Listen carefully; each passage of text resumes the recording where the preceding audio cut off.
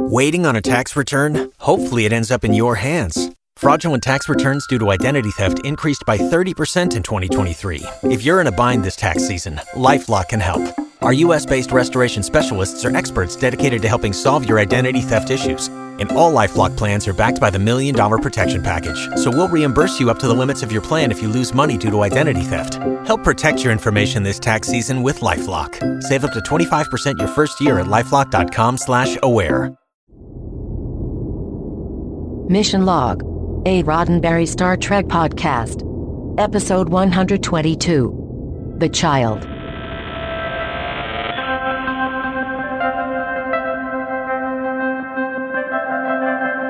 Welcome into another episode of Mission Log, a Roddenberry Star Trek podcast. I'm Ken Ray.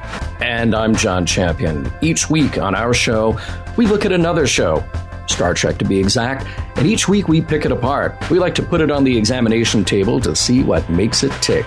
This week, we welcome a Bouncing Baby Season 2, kicked off by The Child. And you know, if you wanted to send us notes of congratulation, knitted booties, photo albums, and rattles, there is a way to do that. Yes, as a matter of fact, there is, John, several ways, actually. Facebook, Skype, and Twitter, where the handle is Mission Log Pod. People can call us, 323-522-5641. They can email us, missionlog@roddenberry.com. We do, of course, have a website we would love for you to check out. It's where our discovered documents and all sorts of other stuff ends up, missionlogpodcast.com. Then we have two other places we would love for you to check out online, too, trekmovie.com and Trek FM. That's trek.fm. Both of those carry Mission Log. Remember, anything you do send us, we may use your comments on an upcoming episode of Mission Log. I will be curious to see how you get booties through Twitter, though. Yeah, you don't want to know. I think you just opened yourself up for something there, Ken. No booties. It's right. For the kid. For the kid right, that we're talking about. For the child. I don't know. Yeah. Yeah, we can talk about getting booty through Twitter another time. Okay. Or not. I tell you what, let's talk about instead, because I know this is one of your favorite things. And here we are on the dawn of a brand new season. There must be a ton of trivia. Oh, Ken, and how? You know what? For trivia, it's interesting because we always have to leave some things out, and sometimes we focus on, actors or directors or story or whatever. But right now, it's really important that we focus on the transition from season 1 to season 2. A lot has changed, and we are going to see more changes come about as we go along here. Most important thing to note, Maurice Hurley is now the head writer. Now, we talked about the shakeups happening toward the end of season 1 with the ousting of Robert Lewin. A long several-month period, we had the exit of David Gerrold, Tracy Torme, Hannah Louise Shear, DC Fontana, who was only kind of a blip there at the beginning of season 1. Many cited differences with Gene, and especially with Gene's lawyer. And we have to mention the departure of Gates McFadden as Dr. Crusher. It's a different situation from the one with Denise Crosby leaving as Lieutenant Yar. There is indication that McFadden was also not getting along with some of the production staff and vocal about disagreement with stories, especially with Maurice Hurley. And he is the one who led to her departure in a you're fired / I quit kind of situation. Now, Gene declined to kill her off, maybe opening the door for her to come back, but rather lines were written to explain her absence. And don't forget, Ken, that we also left season 1 with a writer's strike in full bloom. So the premiere of season 2 occurred in November of 1988, a little bit behind what was the usual start for fall TV. Thus, we only get 22 episodes this time around rather than the 26 hours we had before, including that 2-hour premiere. The strike didn't end until August of 1988. So can I ask you, what do you do when you're out of scripts? You look for old scripts. The Child was rewritten from a script originally intended for Star Trek Phase 2, with the Deanna Troi character subbing for Lieutenant Ilia. And good news for Marina Sirtis, since she was the only remaining of the core female characters from season 1. The original pitch was by Jaron Summers and scripted by John Povil. You might remember us talking about him in the Phase 2 / motion picture era. Now, Maurice Hurley revised the script to fit Next Generation, and you can pick up Judy and Gar's book if you want to read the original script. That would be Judith and Garfield Reeves-Stevens, who we talked to right here on our show. So, with Gates gone, we got a new doctor played by Whoopi Goldberg. Well, no, actually, okay, we didn't. But that is what she wanted to do. Really? Yeah, famously, Whoopi is a fan of Star Trek. And I think everybody kind of knows this story, that she contacted the production staff. She was friends with LeVar Burton, and she kind of got LeVar to put in the word for her, and they gave her a call. And she just wanted to be on the show. She got a 6-episode commitment at the beginning for the season, just for season 2. But yeah, she wanted to be the doctor. But no, instead they created the role of Guinan for her. You know, I don't remember whether I was happy or upset that Whoopi Goldberg was going to be on Star Trek. I do remember distinctly thinking, though, well, must be nice. Right. You just go, I want to be on that show. And boom, Hollywood's like, well, let's write a part for you then, because of course, if you want, right? Yeah, right. I don't remember being either happy or disappointed. I was just a little perplexed. I was just sort of thinking, well, this isn't a show that has big stars as regular cast members. They became stars. Well, LeVar Burton was known.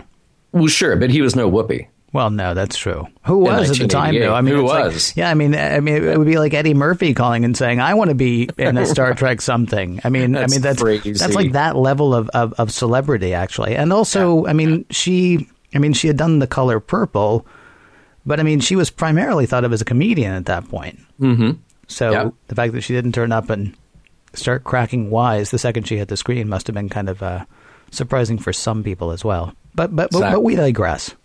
We do just a little bit. We have a welcome back here to Diana Muldaur, who, of course, we praise for her appearances in the original series Return to Tomorrow, in which she portrayed Dr. Anne Mulhall, and in Is There in Truth No Beauty, in which she played Dr. Miranda Jones. We also have a guest star here from veteran character actor Seymour Castle. He is playing Dr. Hester Delt. And Ken, I know that you were very excited about this. A big, big welcome back to the Regular One space station from the Wrath of Khan, which actually premiered in a different orientation in the motion picture. And we will see it again.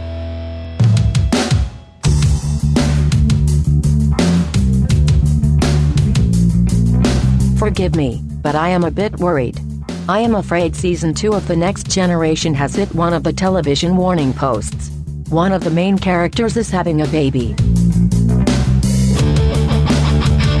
Prologue. The Enterprise and the Repulse are waving bye-bye to each other, the Repulse having sent someone or something over by shuttle on the Deep Space hookup. A bearded Commander Riker says the thanks and see you laters.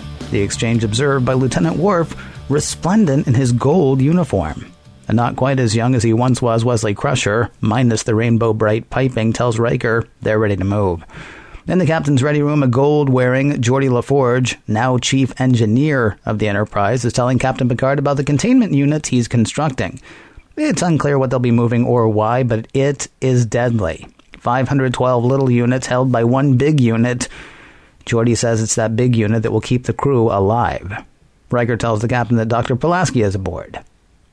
Who's he? Number 1 hits the bridge and tells Ensign Crusher to head toward Odette 9. As he does, a small point of light swoops into the Enterprise. Data picks it up on sensors, but only as an anomalous energy reading. A couple of crew members think they see or hear something, but don't bother telling anybody. Whatever it is finds its way to the quarters of a sleeping Counselor Troy. It crawls under the covers with her, and she wakes up just in time to watch the opening credits. Act 1. We know more about the containment field Geordi was building. There's an unidentified plasma plague in the Richellus system. The Enterprise is to pick up specimen of the plague at Odette 9, think of it as the CDC, and take it to Richellus, where it's hopeful an antidote can be made. Picard tells Data that once the specimen are on board, he and Dr. Pulaski are to go through them. Hey, where is that guy anyway? Oh, that gal. Where is she anyway? Riker says she's not reported in. A call to sickbay reveals that the good doctor is in 10 forward. Yeah, I don't know either, but Picard heads that way to find her. On the turbo lift, there is an awkward conversation between Picard and Ensign Crusher. Crusher says it'll be hard to leave the Enterprise. Picard says that makes sense, just as it was hard for Wesley's mother, Dr. Beverly Crusher, to become the head of Starfleet Medical.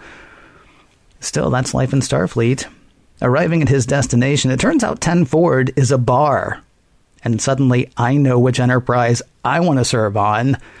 The bartender, Guinan, directs Picard to Pulaski, to whom Picard is ready to read the riot act. But she stops him cold, saying, there's something the captain should hear. She's sitting with Counselor Troi, who, hang on to your hats, is pregnant. We don't find that out until we're in the captain's ready room with Picard, Pulaski, Chief Security Officer Worf, Lieutenant Commander Data, and Riker. Riker, Troy's ex-boyfriend, is like, baby! Pulaski says, cool it, cowboy, this is a really weird pregnancy. She got pregnant last night and is about 3 months along. At this rate, she'll have the baby sometime tomorrow, not 10 months from now, which would be the normal for a Betazoid. Riker, Troy's ex-boyfriend, is like, baby? Who's the daddy? Troi says she was visited by a presence in her sleep. Picard says, yeah, an unknown life form is breeding right now inside Counselor Troi. Riker, Troy's ex-boyfriend, is like, baby? Who's the daddy? Pulaski says examination shows a half-human, half-Betazoid child, just like Troi. Security Officer Worf says, if it can breed, we can kill it, which is obviously what we have to do, for the safety of ship and crew. Data says, whoa, kill it? Let's let it grow and study it. Worf says they can study it after it's aborted. The only one not saying anything so far is Troi. When she finally does, she pulls a Madonna. She's made up her mind. She's keeping her baby. Well, says Picard, that's that. Act 2. The Enterprise arrives at Odette 9 and is getting ready to get the plague samples.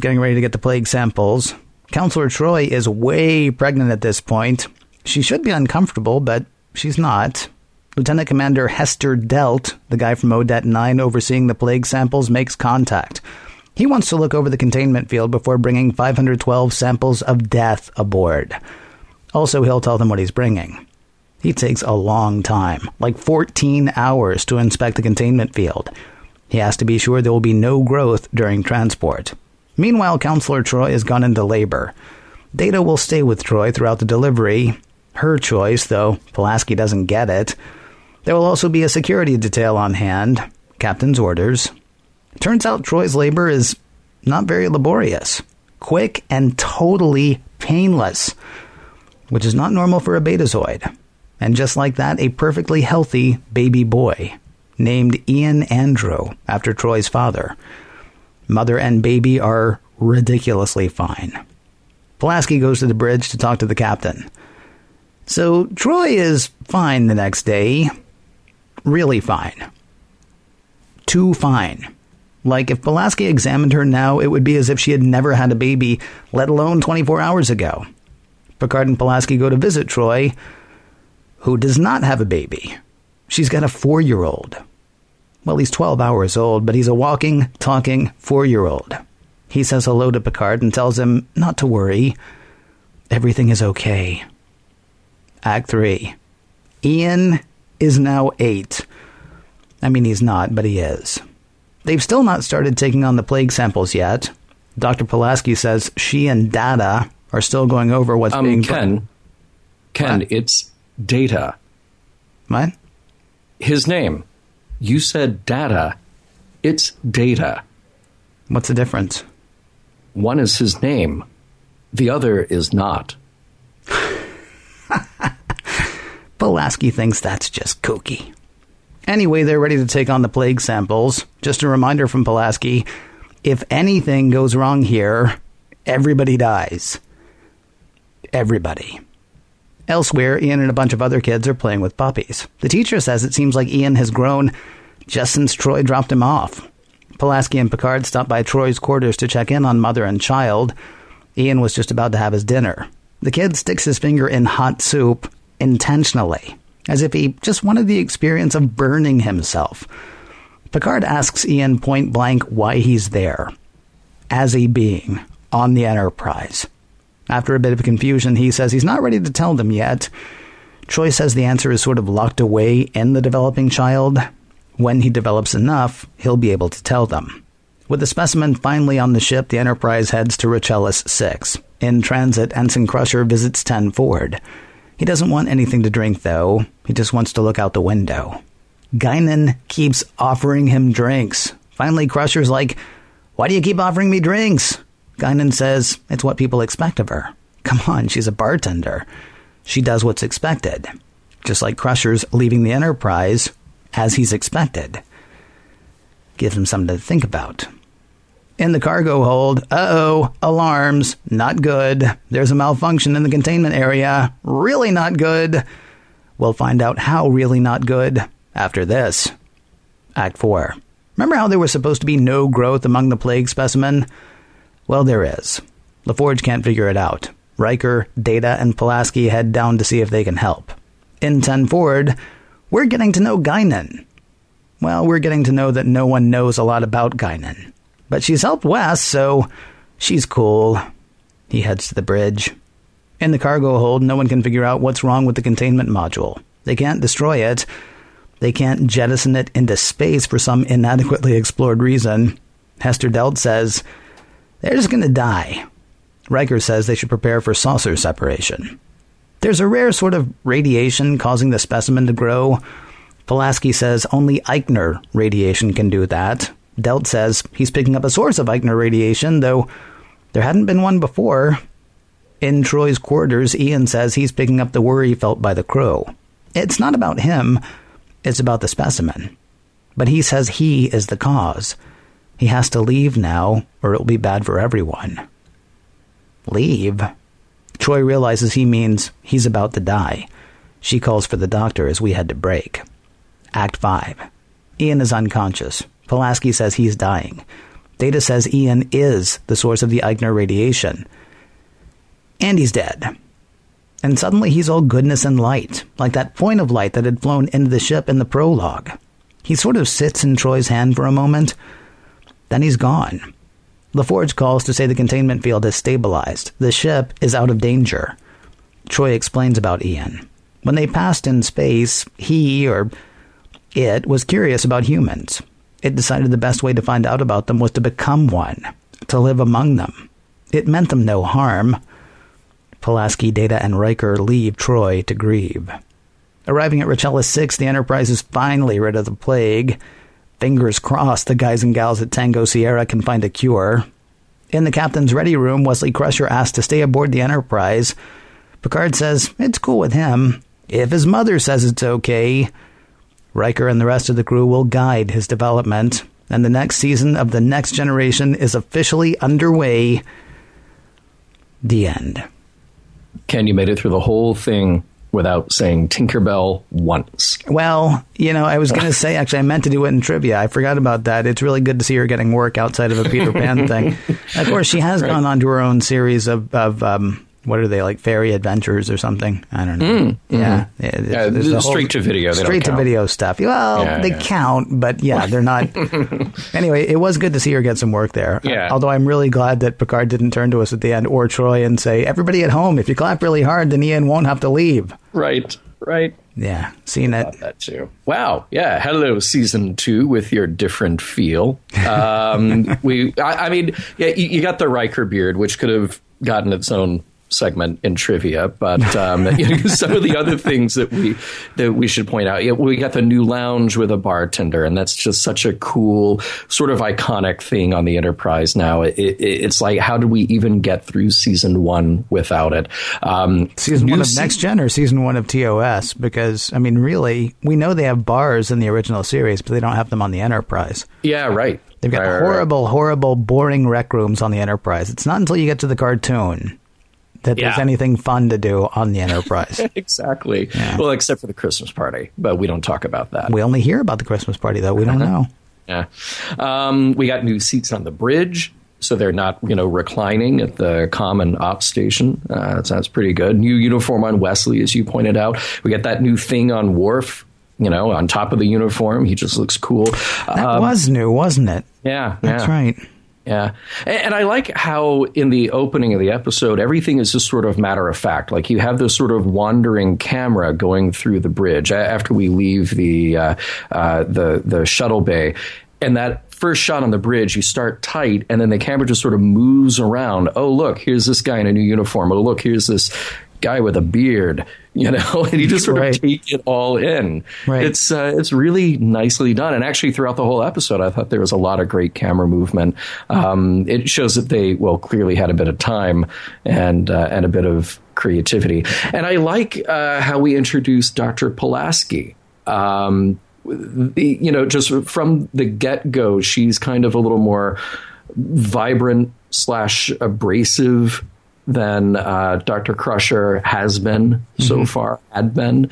For us to open with her sort of breaking protocol is a cool thing to do. Well, breaking protocol, but straight down to business. We don't actually know what 10 Forward is initially. I mean, we're sort of given to understand that that's probably not the first place she should have gone. If she were going there just for the normal reason, but we don't know what the normal reason is until Picard gets there. So she's breaking protocol, but with a cause, at least at that point. Although she was on board for a few hours, right? Yeah. Right. So I mean, who knows? Maybe she was already in 10 Forward, and then Troy wandered in. Hey, as long as you're here, Doctor. Yeah, because I mean, she's got a sick bay. And Troy has offices and quarters, and she's got quarters, but they're going to go meet in the bar to talk about the fact that she's pregnant. Yeah, that's what you do. I guess so. I guess. Yeah. I mentioned the space station model that got used from the motion picture and the Wrath of Khan. And I know that somebody will write in and their exact words will be, I can't believe you didn't mention, so I'm going to mention it now, the Excelsior model that we see the opening shot as the other ship pulled up alongside the Enterprise. Very nice looking. It really is interesting to see the two of them side by side, because I think when we were doing Star Trek 3, we talked about how much the Excelsior looked like the Enterprise 1701D. And to see them side by side, it's like, oh yeah, they just like basically slimmed the Excelsior down a bit. Right. To make the Enterprise D. It's very cool. And wow, finally, Ken, it's a big day. We have a chief engineer. We've had the chief engineer, dude. We've had several. I'm actually I'm kind of bummed because I really like Geordi LaForge, and now I'm guessing he's on for maybe 3 more episodes, right? Oh, yeah, right. Because that's the deal. Once you're chief engineer, you should pretty much be checking the back pages of Variety for your next gig. Oh, your days are numbered. Yeah. Oh, that's so sad. I don't know. Maybe he'll survive. That scene with Picard talking to Wesley in the turbo lift, I thought that was played all wrong. It was so somber. Like, there are a lot of emotions that could have been at play there. It could have been awkward. It could have been kind of cool, detached professionalism, because we know that Picard isn't good with kids. It's certainly not comforting. It just felt somber. Like the moment Crusher got into the turbo lift and like his head is down and the eyes are kind of, darting around on the floor. It just was a weird scene to me. And I know they're trying to make it serious. It was serious came across wrong. It was weird, but it didn't strike me as bad because there's a whole lot going on there. And I don't know how you would have played it differently. I mean, because here's the thing. Okay, so Picard is uncomfortable with kids, right? And he's always intimidated Crusher. I mean, they've had a couple of moments, but I mean, Crusher is, every time he sees Picard, he's intimidated by him, right? Here's the thing. Picard's not just standing there in a turbo lift with a kid and he's uncomfortable with kids. Picard is standing in the turbo lift with somebody who could have been his child. Had things gone differently, this could have been his child, because we know, as horrible as an episode as The Naked Now was, we know that Picard has feelings for Crusher. And then we've come to know later that, it really seems like the indication is the only reason Picard, and I guess we know this from Conspiracy, right? The only reason Picard and Crusher didn't get together all those years ago is because she had already met Jack. They weren't married yet, but she had already met Jack by the time Picard met her, right? Right, of course. So, he's standing there, honestly, with his alternate timeline. Right. Right. In some ways, you know?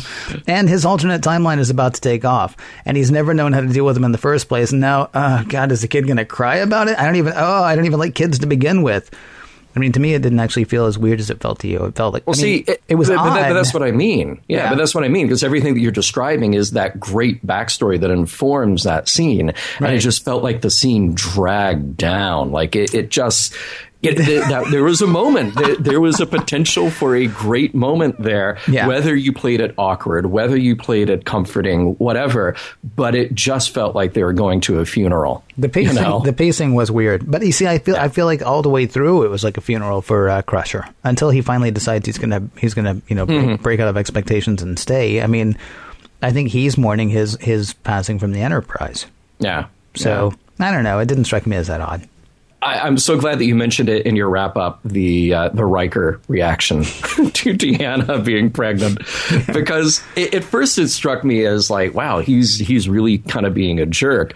But then I just felt like, I'm glad we have this moment at this conference table where this guy, like there's voices going on, but he's just thinking, wait a minute.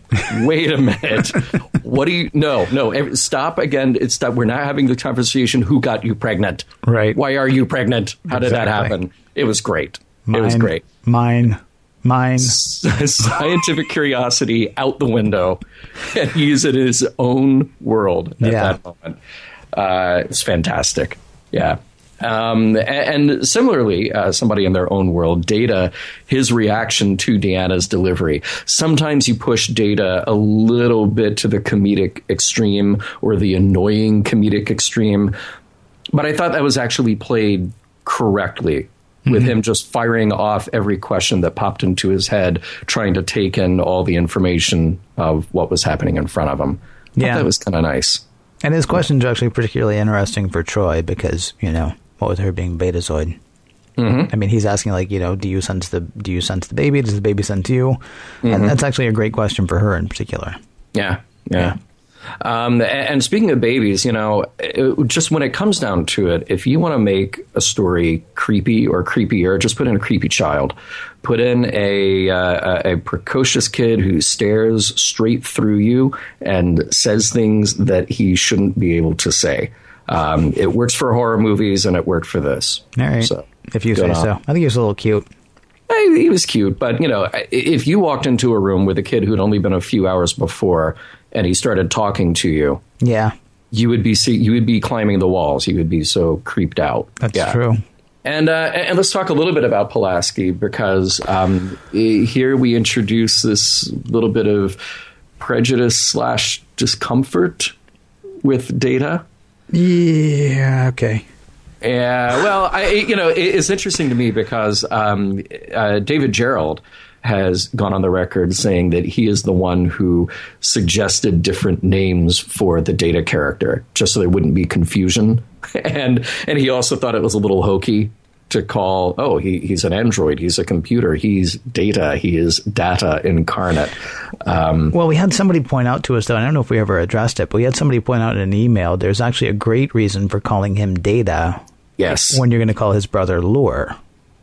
Right. Because his brother is fiction and story and rumor, and Data is, just the facts, sir. Right. Kind of thing. Right. So it's kind of an interesting thing. I have a question. Yeah, go ahead. Do we go ahead and address now the similarities between Pulaski and McCoy, or do we wait until they're more pronounced? Because there are things that are similar about them. I mean, I can't remember how soon we see it, and I it's been so long since I have seen it. But there's a similarity. There's a Pulaski Data similarity to sort of some of the more comedic moments between Bones and Spock. Mm-hmm. Just the whole you unfeeling whatever. Yeah. Except where Bones was castigating Spock for that. Pulaski's just like, crazy machine. Right. Kind of thing.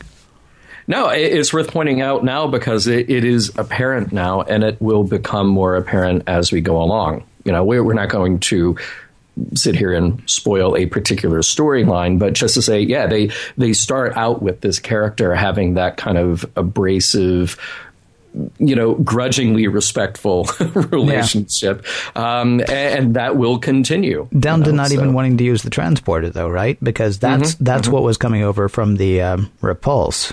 Yeah. What's up with that as a name for a ship? I understand it's they're sending back, they're repulsing, they're moving away, whatever is bad. Yeah. But all I can think of is like, ugh. Can I also point out that if there were anything holding you back from wanting to be on the Enterprise, now we know that they have puppies.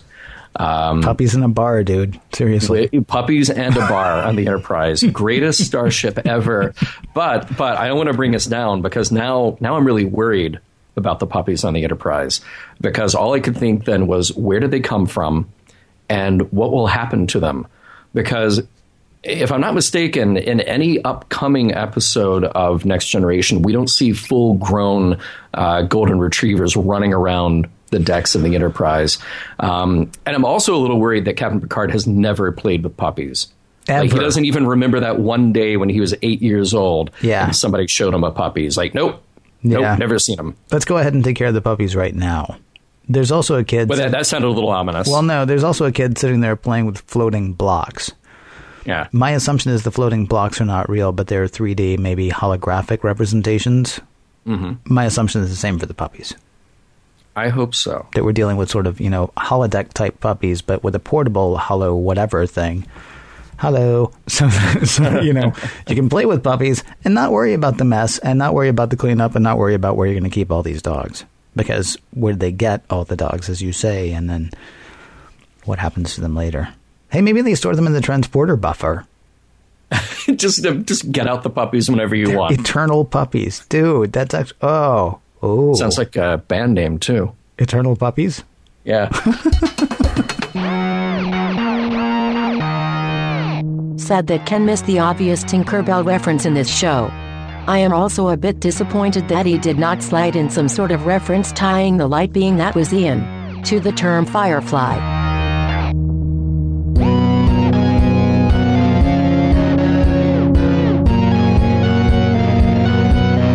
So, in this episode, we have an A plot and we have a B plot. They dovetail nicely. What we don't have is sort of a, save the whales, don't be racist kind of thing. But I do feel like there are lots of little topics worth discussing in this episode. Some little, some big. There is a maybe 2 minutes tops message from Pulaski that basically boils down to don't mess with Mother Nature. She and Data are going through all of the cargo that's going to be coming aboard from the manifest that was, given to them by Hester Delt. And there's one symbol that she doesn't understand, and Data's like, oh, that one, yeah, that's genetically modified plague that you're looking at right there. That's a virus that was either created or engineered by somebody. And the thing is, she's not upset. Pulaski's not upset that, she's dealing with disease, because disease is what she does, right? Yeah. But 20% of these things were made or engineered by somebody just to see, as she put it, just to see how bad can be. Which is, I don't know if the message there is don't mess with Mother Nature, or if the message is, science just for the sake of science. I mean, we all like science, certainly in the Star Trek future. But just for the heck of it, without really considering why or without considering the consequences, these might be, that would be a bad way to pursue stuff. Can I make an explosion so big that, another explosion wouldn't stop it? Yeah, let's find out, because, science, right. So I thought her message there was kind of interesting. It's a good point, but I also was thinking that this is her interpretation of that. Her job at this point, she's new to the job, and she has come in to do this one specific thing, which is to get these plague samples out of here and keep the Enterprise safe while they're transporting them. Wait a minute. You think that's the only reason she's on the Enterprise? We are without a ship's doctor at this point. No. I mean, for the purpose of this story. Oh, okay, her mission, or her job on this particular mission, is to do that. Right. So she is interpreting what the intention was of, whomever or whatever the process was to genetically tinker with those samples that they have on board. Right. We don't know. There are things that are done in the pursuit of hard science just solely because you're trying to get from point A to point B or to point C, and maybe one of those side effects is not a desired side effect. And then you have to kind of come up with a new science to take care of the bad science that you just propagated. Mm-hmm. So I get it. I mean, and this is a point that we have seen before. I mean, we could even go back to MIRI if we accept that one of the messages of MIRI was don't mess with Mother Nature because you will only have this horrible post-apocalyptic world to deal with if you mess around with things you don't understand. Right. We don't know how much or how little these scientists dealing with this plague understood or didn't understand. We don't know how hard they were working to try to cure and resolve this thing and maybe accidentally stumbled into something that was worse. And I'm not sure I agree, though, because here's the thing. The way they're handling the plague on Richella seems bad to me. Mm-hmm. They're taking 512 samples of 512 different plagues because they don't know what's going on in Richella. All they can say is it's a plasma plague, whatever that is. Mm-hmm. And so they go to the CDC, or what was it called? Odette 9. Mm-hmm. And they grab as many of these kinds of plagues as they can. Right. So, I mean, they are not picking up the cure to take there. They're picking up a bunch of stuff that may eventually lead to the cure to take there. Right. But that's what I'm saying, that, whatever has been happening before to try to resolve this, simply they're unprepared. No, this is not. Wait. But this has not been done to try to resolve this. They are basically a storehouse for disease, which will be used to try to solve this thing now.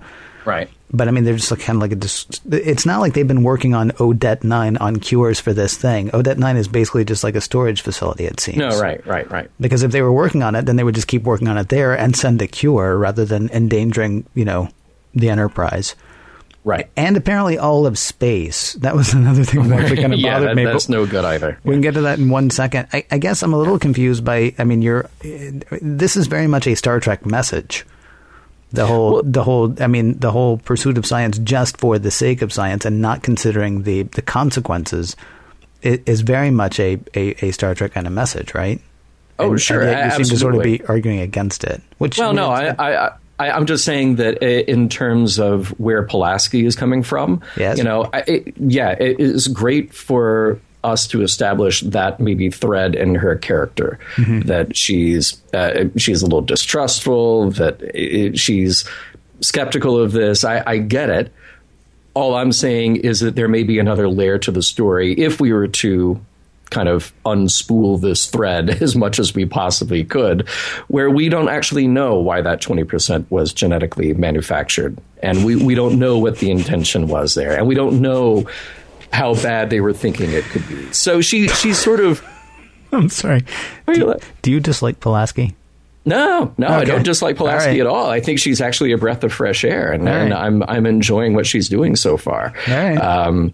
Yeah. All right. I will gladly defend much of what Pulaski says and does. I think she brings an interesting texture to the show. But I'm just saying that in this one instance where she is making a judgment call, we don't know the full backstory of where that technology came from and why. Right. She's making a judgment call about the why when she doesn't know the why. All right. Do you want to go ahead and do the part where they're carrying all this stuff, or do you want to go to something else first? Well, let's talk about that. Okay, so they got these 512 plague samples that they have to get to Richella 6, right? Right, yeah. And LaForge says, so you can make a cure now, right? And Hester Delta's like, who knows? Hope so. See you later. Assuming I don't die of one of these 512 plagues that we're carrying. I like, sort of that message of having to do what you have to do, even if there's risk. Because, you could do like where there are no risks, there are no rewards kind of things, or sometimes you have to do something scary to get to a better outcome or things like that. Mm-hmm. I will say I wasn't a bit bothered that, he's like, so the whole thing starts to melt down, right? Or starts to, and they're like, well, we'll send it out into space. And Hester Delt's like, no, we can't send it into space because then it'll be a spore and eventually somebody will come across it and then they'll get sick and it'll be bad for the galaxy.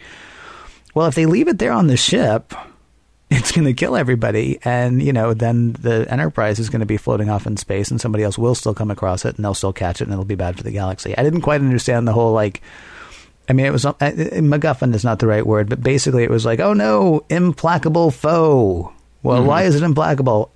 Because we need it to be. Right. You know what I mean? Nothing can save us unless something does, but nothing can. But something will. But it was sort of like, oh, I have a solution. No, you don't. Your solution is terrible. Right. There would have, could have, should have been better approaches to this whole thing. I kept wondering why they didn't just keep the specimens off board. They have a tractor beam. Interesting. There are other ways to do this. Or you get every science ship you can possibly get, and you have them go to where the spores are, well, not the spores, but the plague samples are being held. Yeah. Because it seems even more dangerous to move them from place to place. And then you got to go back to the original place to try to take care of it there as well. Again, why are you not at the CDC, working on cures for these things as opposed to just storing them in case somebody needs you to work on a cure at one point? Well, which one do you need? Well, let's just take 512. Really? 512? Do we maybe want to narrow down a tiny bit which of these deadly things rather than taking, I don't know, a ton of them? Right. And that was a big device full of plague. It was a big device full of plague. Also, I mean, and this is getting really geeky. But I'm curious. So maybe you take the whole big containment thing down to Odette 9, right? Fill it there, and then beam it up as one big unit. Right. Because I don't know who the curly-haired guy is running the transporter. He seems really good at what he's doing, but he has to beam 512 of those things into the exact spot inside this other thing. Right. Now, he's good. He may actually have the makings of a transporter chief at some point. I'm not sure. I hope because they need somebody. Somebody with somebody, I don't know, maybe somebody from Wales, somebody from England, maybe. Somebody from Scotland. Maybe. Somebody around there. I don't know, someplace near there, right? But yeah, the whole how we handle the plague thing, well, starting with the fact that we're handling the plague and moving on from there, struck me as kind of odd. Anyway. Well, and then you kind of wonder how much of that they could do with computer modeling. Because, Dr. Pulaski's looking at the whole thing on a computer, and she's like, oh, yeah, look at that part and that part and that part. Data, why don't you sit down and figure this out? That's true. One of the earliest uses, real uses of virtual reality that I remember hearing about is actually modeling different genes and different germs and things like that, actually giving them sort of a thing that you could look at and turn around in 3D.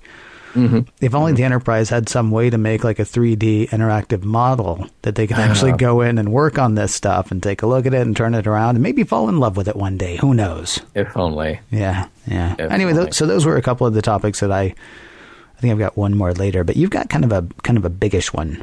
Well, yeah. I mean, we have to talk about it. Topic. Yes. Thank you, Ken. We do need to talk about that topic because the scene in the conference room with the command staff discussing what to do with Deanna's child.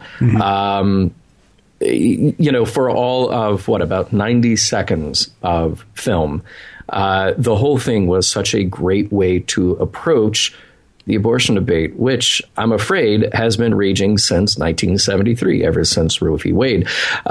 This was sort of a backdoor way not to preach to the audience, but rather to put a human experience on something that has grown political. And it may not be the most brilliant thing that Star Trek has ever done, but it was kind of nice to see something like that slipped into the script. And of course, the scene that I'm talking about, they're sitting at the conference table, and here's Deanna silent through the whole thing. And all you hear is these layers of voices behind her asking questions. What do we do? And then Worf jumping in saying, as you pointed out in the summary, well, clearly we have to kill it. And finally her breaking after hearing all of this and saying, I'm going to keep it. And that silences everybody because it is her decision and it is purely up to her what happens. I thought that was truly a great scene, even again, if it's not the most brilliant thing that Star Trek has ever done. And we got an interesting voicemail from a listener, Data Logan, regarding abortion and sexuality as two of the topics that progressive envelope-pushing Star Trek often shied away from. In this episode, we not only have abortion brought up, but also the idea of raising children out of wedlock.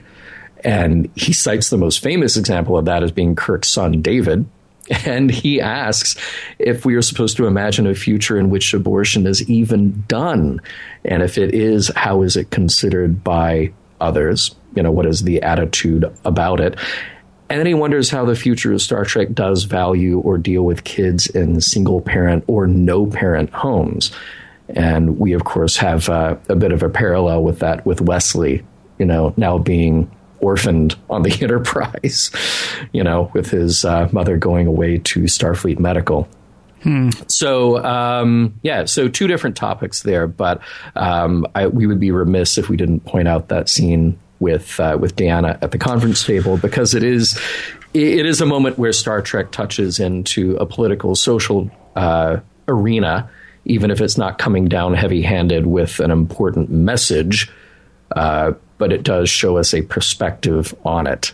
Well, but I mean, you're really applauding it just for saying the words, basically, because I mean, sure. they don't do the debate any sort of real justice, I don't think. Because, I mean, rarely is it that society is saying, no, you must abort your child. And a woman says, but I'll show you, I'm keeping it. Generally speaking, the argument actually, I mean, from the argument, part of the argument tends to be the other way, where somebody wants to abort their child, and various sections of society say, oh, no, there are all these reasons that you should not do that.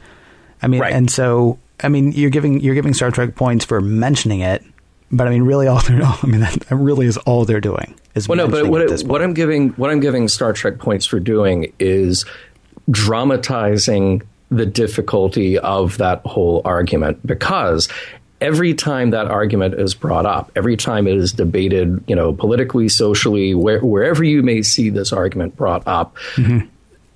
It ultimately comes down to somebody saying, well, this is an individual's decision. This is a person's decision, whether you agree with it or not. Star Trek dramatized that moment. They got you into the head of Deanna Troi, mm-hmm. who is the person hearing opinions on the other side with people who really have no say.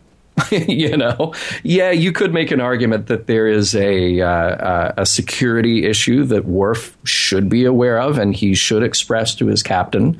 And then you've got the medical opinion of Dr. Pulaski saying, hey, this is weird, but there's nothing that tells me that this is a threat. Mm-hmm. So what I like about that scene is that you're able to put the viewer into the position of the person around whom the debate is swirling. Mm-hmm. Because otherwise, I feel like this is an argument where you can have a lot of detachment. I mean, certainly here we are, Ken, you and I, two men mm-hmm. who will not be in that position. True. And when you and I, if you turn on, C-SPAN or a news show or a debate show or whatever, and you see other people having this argument, the argument then becomes very detached. And it simply becomes, well, I'm going to raise these moral points and I'm going to raise these medical points and blah, blah, blah. And it doesn't come back down to the individual who is actually in the position of having to make that decision. So whether or not Deanna makes a decision to keep that child or not, mm-hmm. we had to come back to a point in that drama, in that scene, where it becomes about her and it stops being about the people around her. That's why I applaud the scene, not because of the decision that was made, and not because, we are tying it to a specific moment that we can parallel in 20th/21st century moral argumentation. That's what I like about that scene. So, just wanted to clarify that. Okay. And now I feel the need to clarify something as well. I'm fine with her decision. Mm-hmm. Yeah, it doesn't seem like the most... it doesn't seem like the bravest treatment of the debate if we're going to say that this is a treatment of that debate, because she made what a number of people would say would be I'll put it this way. Affiliates weren't going to get letters about the fact that she decided to keep her child. Right. I mean, there is nothing easy about bringing up. And so you're right. Kudos to them. There's nothing easy in the late 80s, about bringing up abortion as a topic on a, Saturdays at 6 on Channel 17 kind of show, Right. There's nothing easy about that. But if there is anything easy about it, they did it the easy way.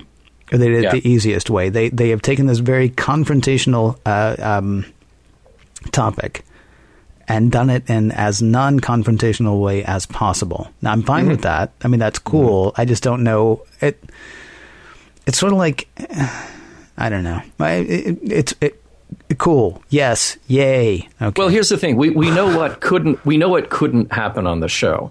What couldn't happen on the show is the attempt to actually remove this fetus, to abort this child. Right. And then suddenly it becomes like it continues to grow on its own. It develops into a child. We couldn't have that, That's a good point. Because that's what it would have been. The plot here is partially driven by that character of the child. So the child has to live at some point. Otherwise, well, they would have made a huge mistake. What with that plague being on board. Yeah. So it's crazy. It's All right. Yeah. So I'm with you.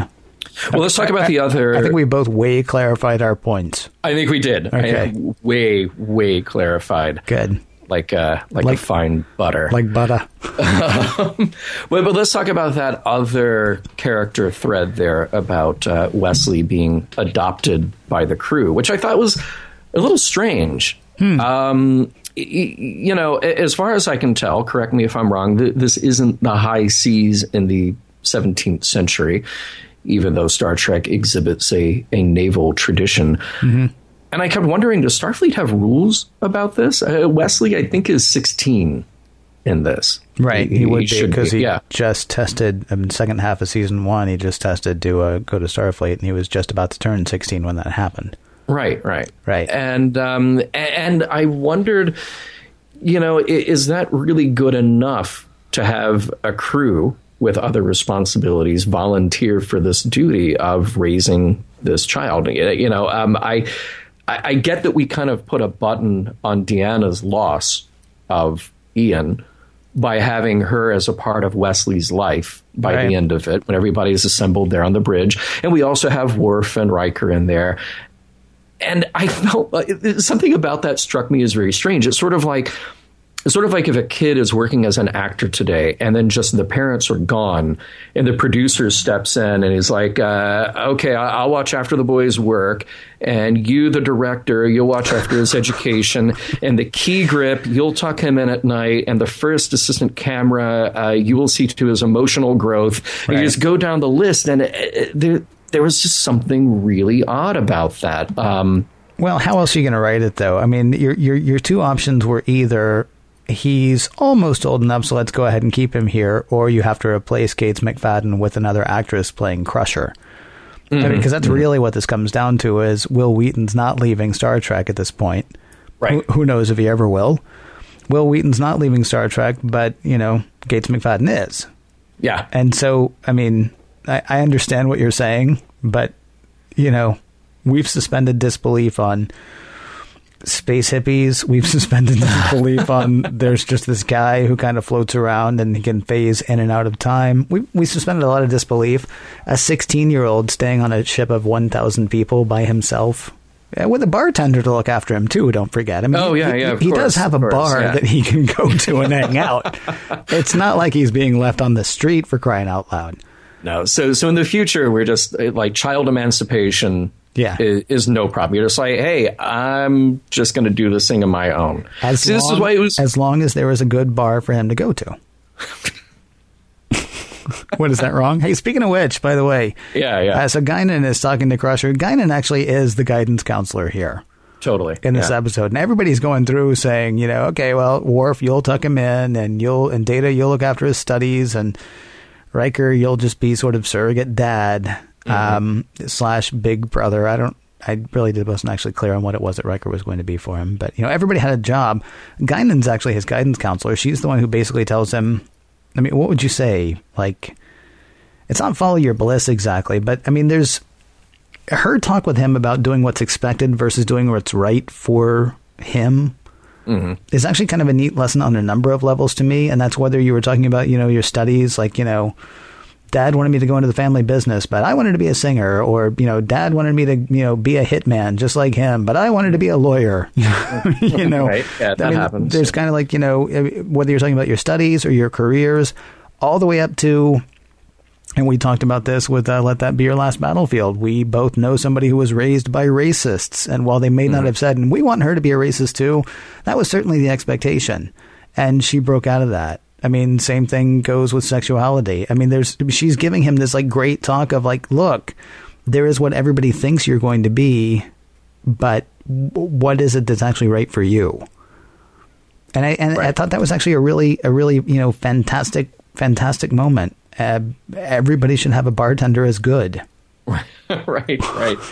Well, yeah, I mean, that discussion is, and I think we'll come back to it in the wrap up, it is tempered with the idea of knowing when to make that decision, knowing when it's right to think of yourself. So it was a cool moment. And yeah, thank goodness Wesley can, if he's feeling alone on the ship, he can always just stumble into a dark bar and have a chat with Guinan.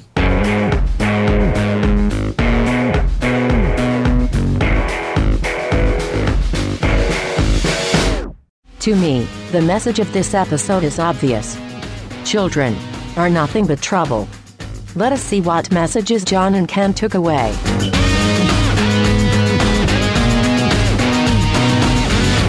All right, Ken, we've found a lot to talk about in today's episode. And before we bring it all home, wrap it all up for our listeners, we want to do one thing that, we always like to hit upon, one topic, which is how the episode holds up.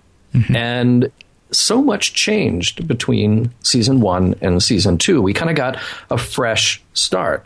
So you tell me, good sir, does this episode hold up? I always knew that Star Trek The Next Generation was going to be difficult for me to do because I can't really separate myself from the fact that this is my series. This is my Star Trek. There are things about this episode I don't like. I mean, the fact that the plague is the plague because it's the plague and we have to carry this plague because we need a plague on the ship. It really doesn't make sense that there should be a plague there. It doesn't make sense that they're taking as much as they are taking. It doesn't make sense that they can't get out of danger once they get into danger, except, through the magic of this magic kid, who is also the cause of their problems.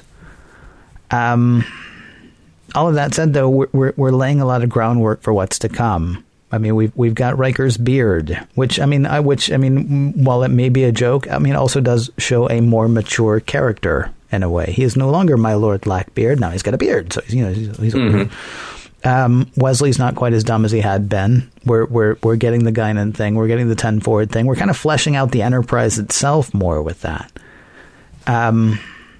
It's a good beginning to season 2. It's definitely a good break from sort of the hokiness that was season 1. Is it the best story in the world? No, it's not the best story in the world. It's not the worst story in the world either. That was Code of Honor, or Miri, or Cat's Paw. I mean, there have been a lot of stories that are worse as far as Star Trek goes. So I would say it holds up. I'm liking the look, as you pointed out. And I'm liking the feel as well. I know you hated the scene in the turbo lift, but nobody felt quite as goofy or reactionary as they had in the past. So is this the episode that you sit somebody down in front of for the first time? No, but I mean, is it a fine episode? Sure. I think it holds up, especially if you're a fan of the series. You're starting to see things get better. Anyway, that's my feeling. What about you? Yeah.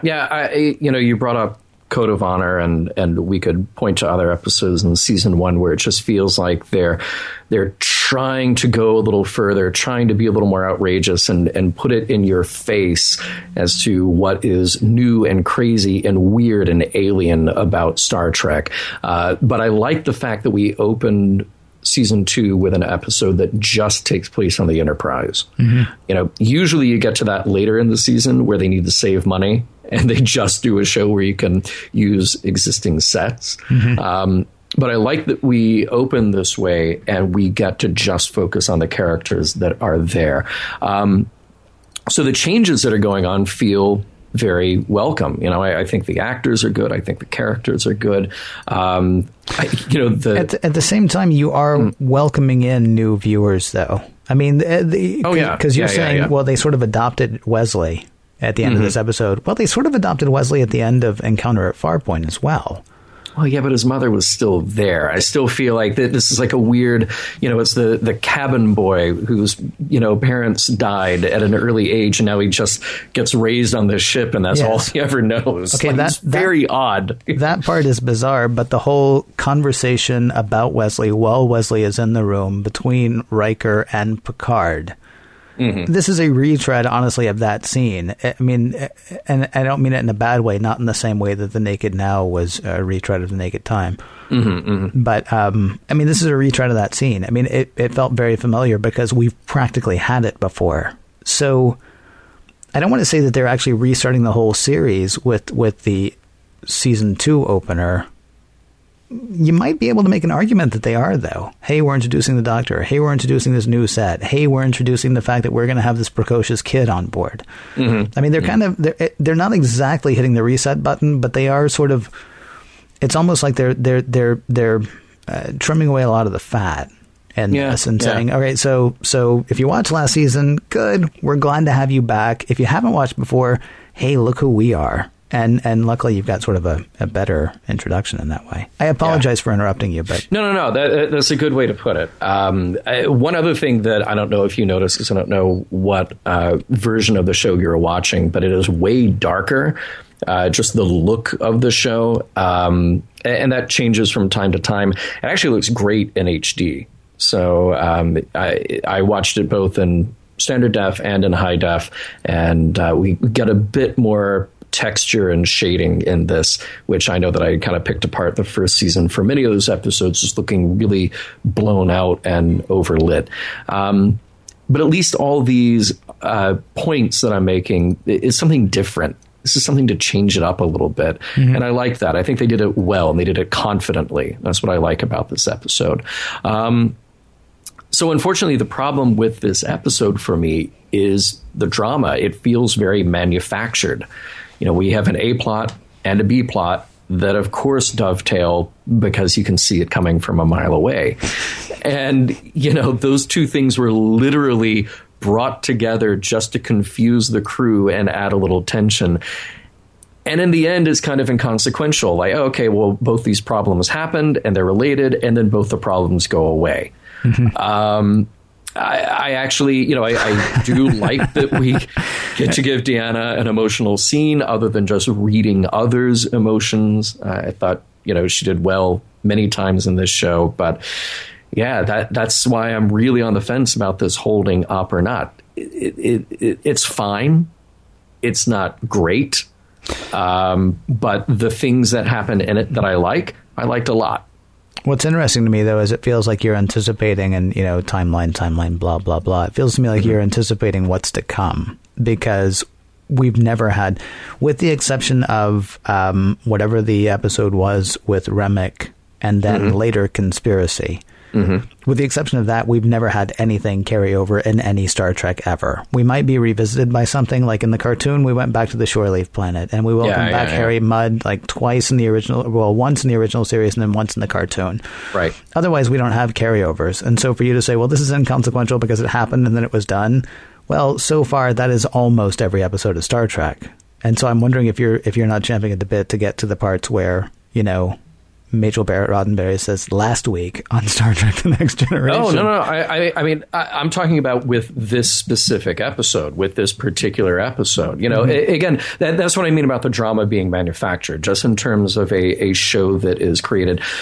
We do have this bit where Deanna has this reconciliation after the entity goes away. So at least we get to kind of resolve her emotional connection to the child in some way. But again, it's like then they're back on the bridge and it's just sort of business as usual. Well, this happened and it's done now. Goodbye. Yeah. And same thing with the plague. Like, I don't know, but I'm assuming we'll never hear about plasma plague again, at least not in this context. So, yeah, I honestly wasn't trying to think ahead to any other episode. Well, no, I didn't think you were trying to. I'm just wondering because this has been a hallmark of Star Trek. Stuff happens, and by the end of it, a slap on the back. Wink to the camera, right? On Freeze to the next frame. mission. Yeah. That's kind of it. Actually, I do kind of like the fact that they get to, although Geordi should have known this, but I do like the fact that they get to Rachelis, and he's like, so you're going to be able to cure this, right? And, the guy from Rushmore is like, I don't know. Right. Hopefully. Right. Yeah. I got 512 tries. Yeah, that was realistic, Which is kind of neat. Yeah. It's not all's well that ends well. It's just, it ends. So if it just ends, Ken, do we have a message here? Well, there were the ones that I whatever that message was to Crusher, about doing what's right for you, not just what's expected by other people. That feels to me like it's certainly one. As simple as it is to say, the whole where there are no risks, there are no rewards thing, I guess. The don't mess with Mother Nature. I don't know. We had the debate on that. There are things that you can pick out of it, but no, I don't think there's like a whole, like one big message in the whole thing. I don't think. What about you? Yeah, I still don't think that the don't mess with Mother Nature thing was really a point. It was an interesting trait for Pulaski to set her aside from Data, who's looking at things just purely analytically. So I like that, but I do think that there is a very interesting parallel here with Ian and Wesley. Wesley gets the speech from Guinan. Sometimes you have to know when to behave selfishly or for others, and Ian is doing the same thing. Ian, as an entity, is curious and decides to manifest himself as this boy. And then realizes that he is a problem, so he has to go away. So he's acting, one could say, selfishly at first. I'm just imposing myself on this crew to find out what makes them tick. But then this is a problem, so even though it will hurt people around me, I'm going to go away. And Wesley, not in quite as dramatic a terms as Ian disappearing, Wesley is going through this decision-making process about will he decide to do what he wants to do or what others expect out of him. So, yeah, that was a nice point. I would still temper the idea of acting selfishly or acting for others with the idea that you have to decide when is the right and when is the wrong time to do that, which is what Guinan was trying to get across to Wesley. So at the end of the day, that's probably the most interesting takeaway from this show. I kind of wish that we knew more about that entity that became Ian. Yes. How advanced is that thing really? And are there more of them? And is that how they experience the world or the universe by becoming a thing on a planet, on a ship, wherever? And then that's what gives them knowledge. And then is that knowledge passed on to others of their kind? There's a lot of good questions there about that. But clearly, it is a thinking and feeling and empathetic creature. Yes. That can do that and then decide to go away. So. I want to see it in Alien versus Predator. Like Alien versus Predator versus Tinkerbell, I think would be the movie that I would be looking for. And if they could all fight Godzilla, that would be awesome too. There will be a fan film, I'm sure, before too long. No doubt. So season 2 just beginning. We are, of course, sailing straight into it next week with Where Silence Has Lease.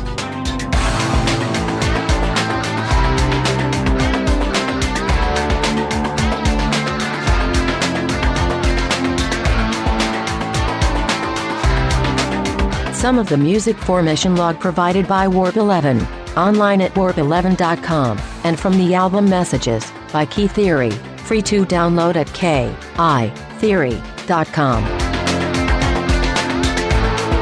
I think it is very cool that Whoopi said she wanted to be on Star Trek, and got to be on Star Trek. In other news, I want to be on The View. and transmission.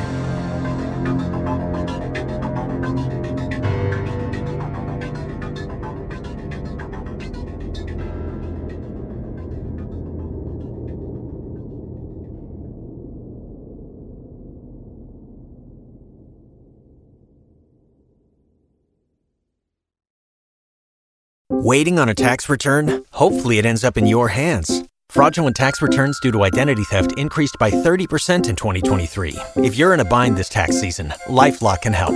Our U.S.-based restoration specialists are experts dedicated to helping solve your identity theft issues. And all LifeLock plans are backed by the $1 Million Protection Package. So we'll reimburse you up to the limits of your plan if you lose money due to identity theft. Help protect your information this tax season with LifeLock. Save up to 25% your first year at LifeLock.com/aware.